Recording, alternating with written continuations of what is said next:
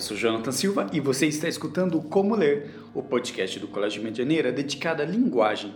Neste episódio, vamos conversar sobre crítica cinematográfica e para bater esse papo, convidamos o crítico e pesquisador de cinema Renato Silveira, do site Cinematório e do podcast Cinematório Café. Durante a entrevista, a gente conversa sobre a relação do Renato com a sétima arte, a sua disciplina para assistir aos filmes e o papel do crítico nos tempos de streaming e de algoritmos. A entrevista foi realizada por telefone, por isso no final o som fica um pouco abafado pela troca de sala dos estudantes, mas dá para escutar bem legal. Então fiquem agora com a entrevista com o crítico Renato Silveira.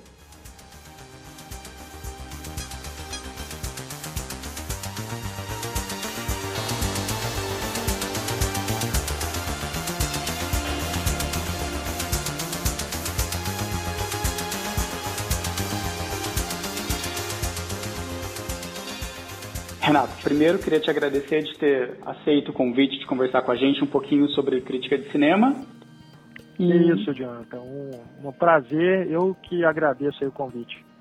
E para a gente começar, então, queria saber como é que iniciou o teu interesse pelo cinema, como é que você descobriu a sétima arte? Cara, isso vem lá da infância, né? Desde pequeno, assim, que a minha mãe levava muito ao cinema, principalmente para ver os filmes dos Trapalhões, né? Então, essa experiência de estar numa sala de cinema, ela me acompanha desde a infância. E aí, na adolescência, comecei a ir ao cinema sozinho e com as videolocadoras também, né? Meu interesse foi crescendo cada vez mais, até que quando eu decidi fazer o vestibular, né, na época, para o curso de jornalismo, eu tomei isso como quase como uma missão, né? Escrever sobre cinema, né? Associar uma arte que sempre me fascinou muito com a profissão com a qual eu me identificava.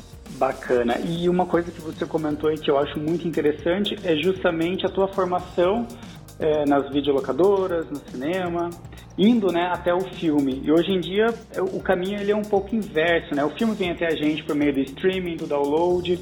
Qual que é o papel do crítico nesse cenário? Eu acho que hoje a participação da crítica na formação de público ela é cada vez mais necessária, né? É até algo um tanto quanto surpreendente de ser falado, porque a gente vê que é uma profissão que não tem uma valorização profissional, né? A gente vê muitas demissões nos jornais, nas grandes empresas de comunicação, e isso tem se tornado um fato assim, muito preocupante, né, para quem quer seguir nessa área. Só que ao mesmo tempo a gente tem essa proliferação de conteúdo através dos serviços de streaming que demanda um profissional para poder indicar, né, o que de disponível no mercado é interessante, é relevante para eu assistir, né? Então quando você entra lá na Netflix, tem aquele monte de filmes, um monte de séries, você prefere confiar na indicação de um algoritmo ou de um profissional que é formado na área, especialista, que acompanha, né, os lançamentos, acompanha o mercado, acompanha aí os festivais e sabe indicar, né, para as pessoas quais filmes que são legais, né? Então eu acho que hoje a gente tem uma importância, uma relevância ainda maior da figura do crítico nesse sentido. Ele tem inclusive um papel de curadoria, né? Justamente isso que você comentou, ajudar na escolha de um catálogo tão vasto. Exatamente, porque hoje você não tem só os filmes que estão no cinema e nem só os filmes que passam na televisão, né? Nem só a prateleira de lançamentos da videolocadora, né? Hoje é um conteúdo sei lá, quantas vezes maior do que a gente tinha uma década atrás, vamos dizer, né? Então, é como você disse, a curadoria, ela acaba se tornando também uma nova função, uma nova habilidade do crítico. Pegando o gancho do que você comentou em relação à grande mídia, hoje em dia acho que talvez a crítica mais relevante, tanto de cinema quanto de literatura, teatro, ela está nos veículos independentes, como o Cinematório. Por que a cultura ela está desaparecendo dessa mídia mainstream, dessa mídia premium, né, dos grandes jornais? Eu acho que tem a ver com uma coisa de mercado mesmo, né? Você tem uma redução cada vez maior dos espaços dedicados à cobertura de artes e cultura, os cadernos dos jornais cada vez menores, alguns até mesmo extintos. Então a internet absorve esses profissionais, né, que têm o interesse de trabalhar com isso. É claro que a internet, com esses veículos independentes, eles vão demandar uma força de vontade muito maior de quem quer trabalhar com isso, porque você não tem um retorno financeiro imediato. Vai depender de muita batalha, né, no sentido de você produzir o seu material, produzir o seu conteúdo e, ao mesmo tempo, coordenar a questão de ter uma receita, né? E aí, para os veículos menores, o caminho mais fácil acaba sendo as campanhas de financiamento coletivo, né, os crowdfundings, que ajudam bastante nesse sentido, porque possibilita que o público mesmo invista diretamente naquele conteúdo, né, seja um incentivo para que aquele conteúdo continue sendo produzido. Ele acaba gerando um engajamento do teu leitor, do teu ouvinte, de uma maneira muito mais palpável, talvez, não?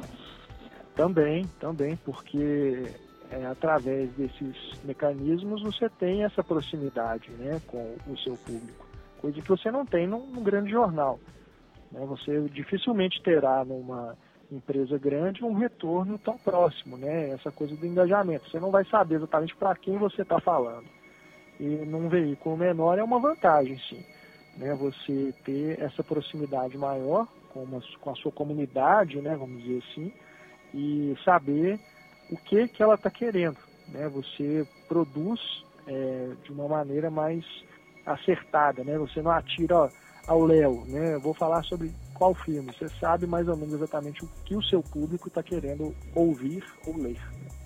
Ele acaba democratizando esse acesso tanto ao filme quanto à própria crítica, né? A crítica, ela deixa de ser aquele conteúdo academicista ou que necessita já de um repertório muito grande e ele passa a ser um pouco mais acessível. São duas coisas aí, né? Eu acho que a internet, realmente ela democratiza, sim, mas ao mesmo tempo corre-se um risco de banalizar também essa produção crítica, né? Porque a crítica, ela demanda um estudo, né? E a academia, ela é fundamental. Uhum. Ainda que a linguagem acadêmica ela tende a ser um pouco mais fechada, né, dentro das universidades, usar uma linguagem que muitas pessoas preferem que seja mais rebuscada, né? Eu mesmo sou contra essa vertente. Eu acho que a linguagem ela tem que ser acessível, seja qual for o ambiente, né? E ser acessível não quer dizer ser rasa, né? Eu acho que você pode atingir uma profundidade falando de forma acessível, mas é importante que as pessoas que querem escrever sobre cinema, querem escrever sobre literatura, música, teatro, elas estudem, né? Não é simplesmente você sentar e escrever o que você achou, baseado na sua opinião pessoal, no seu gosto, né? Demanda um estudo. Eu acho que isso que não pode se perder de vista diante desse cenário da internet, que é mais fácil, vamos dizer assim, de você escrever, de você publicar, né? Agora, para você construir o seu público, construir a sua relevância como profissional, você tem que estudar. As pessoas confundem muito a questão da crítica com a resenha, né? A resenha, ela é muito mais rasa e como você comentou, né? A crítica, ela exige um estudo, um repertório de cinema, um repertório de linguagens de cinema. Como é que é a tua disciplina para assistir filme? Você consegue ver bastante? Como é que tá essa questão? Só assim, que eu acho que também que resenha também é uma forma, só uma outra forma de crítica, né? Acho que as pessoas também, elas tendem a achar que a resenha, ela é uma forma simples de crítica, mas na verdade eu acho que é só uma forma curta sabe? Mesmo sendo curta, ela pode ser profunda, né? Você pode ser sucinto e levar uma reflexão relevante, né?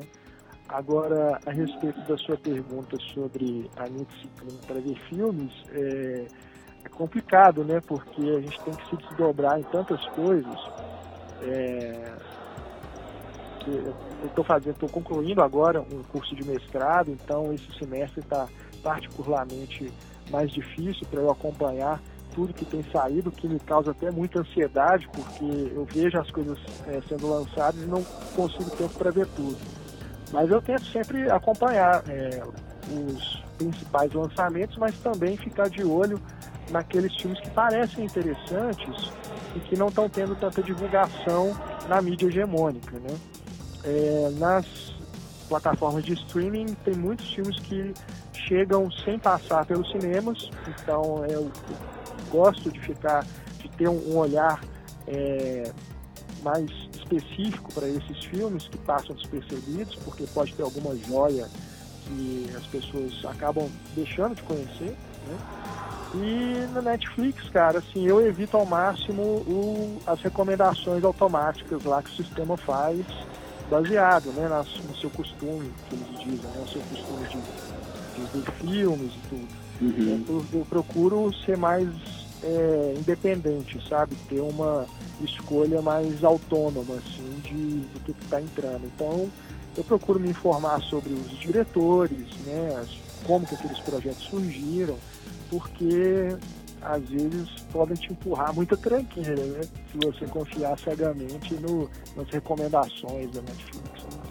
E qual que é o perigo, né, dessa era do algoritmo, que tanto vai ditar o roteiro, como aconteceu com Stranger Things, por exemplo, até a tua seleção, a tua curadoria, a tua escolha de filmes, porque a gente vê que cada vez menos tem a ação, digamos, humana, né, te falando, olha, esse filme é legal, e daí a gente volta na questão do papel do crítico.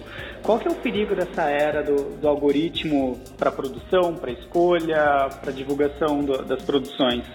Eu acho que é a criação dessas bolhas, né, porque se você assiste, por exemplo, a um filme de terror na Netflix, automaticamente no dia seguinte ou na semana seguinte o sistema deles vai passar a te indicar outros filmes de terror, né? Ou então a mesma coisa com uma comédia romântica, né? Então acho que o risco é você ficar limitado somente àquele universo de filmes que são parecidos e nunca fica muito claro, né, como que esse algoritmo funciona, o que ele leva em conta, se é só mesmo a sua preferência, né, por um tipo de gênero de filme, vamos dizer, ou se ele está levando em conta o que as pessoas que gostam daquele tipo de gênero de filme gostam de ver também. Então, por exemplo, às vezes você gosta de ver um filme de terror de um determinado tipo, porque existem subtipos de filmes de terror, e de repente o Netflix pode te indicar só um tipo de terror adolescente, vamos dizer assim. E você acaba deixando de saber que tem outros filmes interessantes ali, que não só aqueles que estão te indicando, né? E isso acontece assim, é uma forma que a Netflix encontra que é muito estranha, porque ela coloca muito conteúdo e uma parte desse conteúdo fica oculta, né? Você não tem acesso a ela, você não sabe nem que entrou ali, né? Então, eu acho que o perigo é esse, você realmente ficar alienado, né, ao que está acontecendo de uma forma mais ampla e ficar só por dentro daquilo que seria um gosto pessoal que a Netflix acha que é o seu. Acaba existindo uma relação de passividade, né? Você não procura mais nada de novo. E, Renato, quais são as suas dicas para quem quer enveredar aí pela crítica de cinema? Como é que a pessoa pode começar? Olha, conhecer bastante a história do cinema, né, ver muitos filmes antigos, filmes dos primórdios, filmes da era clássica, filmes da nova Hollywood, filmes da novela vague, conhecer muito o cinema brasileiro, né, conhecer a história, conhecer o passado, para você ter uma formação realmente completa, né, e ler muito também os livros de teóricos brasileiros e também estrangeiros que sempre ajudam nessa formação. Mesmo que você não tenha acesso a um curso de jornalismo, um curso de cinema, você pode, através dessa educação autodidata, procurando esses materiais, procurando estudos, hoje o acesso é tão mais fácil, você consegue, através da internet, acessar tantas coisas. Eu acho que através disso você consegue ter uma formação que vai te levar a trilhar aí pelo menos os primeiros passos de uma maneira mais segura e que possam transmitir ao leitor ou ao ouvinte, ou ao espectador. São tantas formas de fazer crítica, não só no texto, nos vídeos, no YouTube, tem nos podcasts. Mas eu acho que seja qual for a plataforma, o importante é você transmitir à pessoa a quem você está se comunicando uma confiança, que ela perceba que você sabe, que você compreende o que é o cinema, e não só que você acha uma coisa legal, que você acha que é bacana, você não é superficial. Você transmitindo para o seu público um profissionalismo nesse sentido, de que a pessoa entender que você estuda cinema, que você se preocupa em conhecer o cinema, eu acho que a partir daí você já consegue construir um público fiel, um público que vai te acompanhar e que vai te dar o conteúdo. E Renato, para a gente finalizar, queria que você deixasse aí um convite para as pessoas conhecerem o teu trabalho, conhecerem o Cinematório. Fica à vontade aí para fazer o teu convite. Bacana, vai ser muito legal se quem está nos ouvindo puder conhecer o Cinematório, que é o site que eu tenho desde 2003. Lá a gente tem críticas, tem podcasts e outros conteúdos. O endereço é cinematório.com.br e a gente está também em todas as redes sociais. É só procurar lá no Cinematório, temos também um canal no YouTube e os nossos podcasts também estão disponíveis aí nas principais plataformas, iTunes, estamos também no Spotify. É só procurar por Cinematório e você encontra a gente. Espero que vocês gostem e possam nos acompanhar também. Então, muito obrigado, Renato, pela conversa, pelas dicas e até uma próxima. Imagina, Jonathan, muito obrigado e sucesso aí com o programa. Foi um prazer conversar com você e espero que a gente possa falar mais vezes também. Opa, prazer é nosso.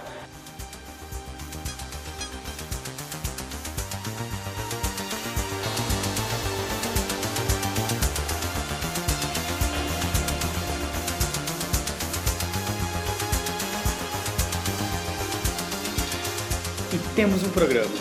Muito obrigado, Renato, pela gentileza da entrevista e, claro, a você que nos ouve. Se você quiser enviar aquele alô, mande um e-mail para comunicação@collegiomedianeira.g12.br. O Como Ler está disponível no Spotify, no iTunes, no Stitcher e em vários agregadores de podcast. Um abraço e até o próximo programa.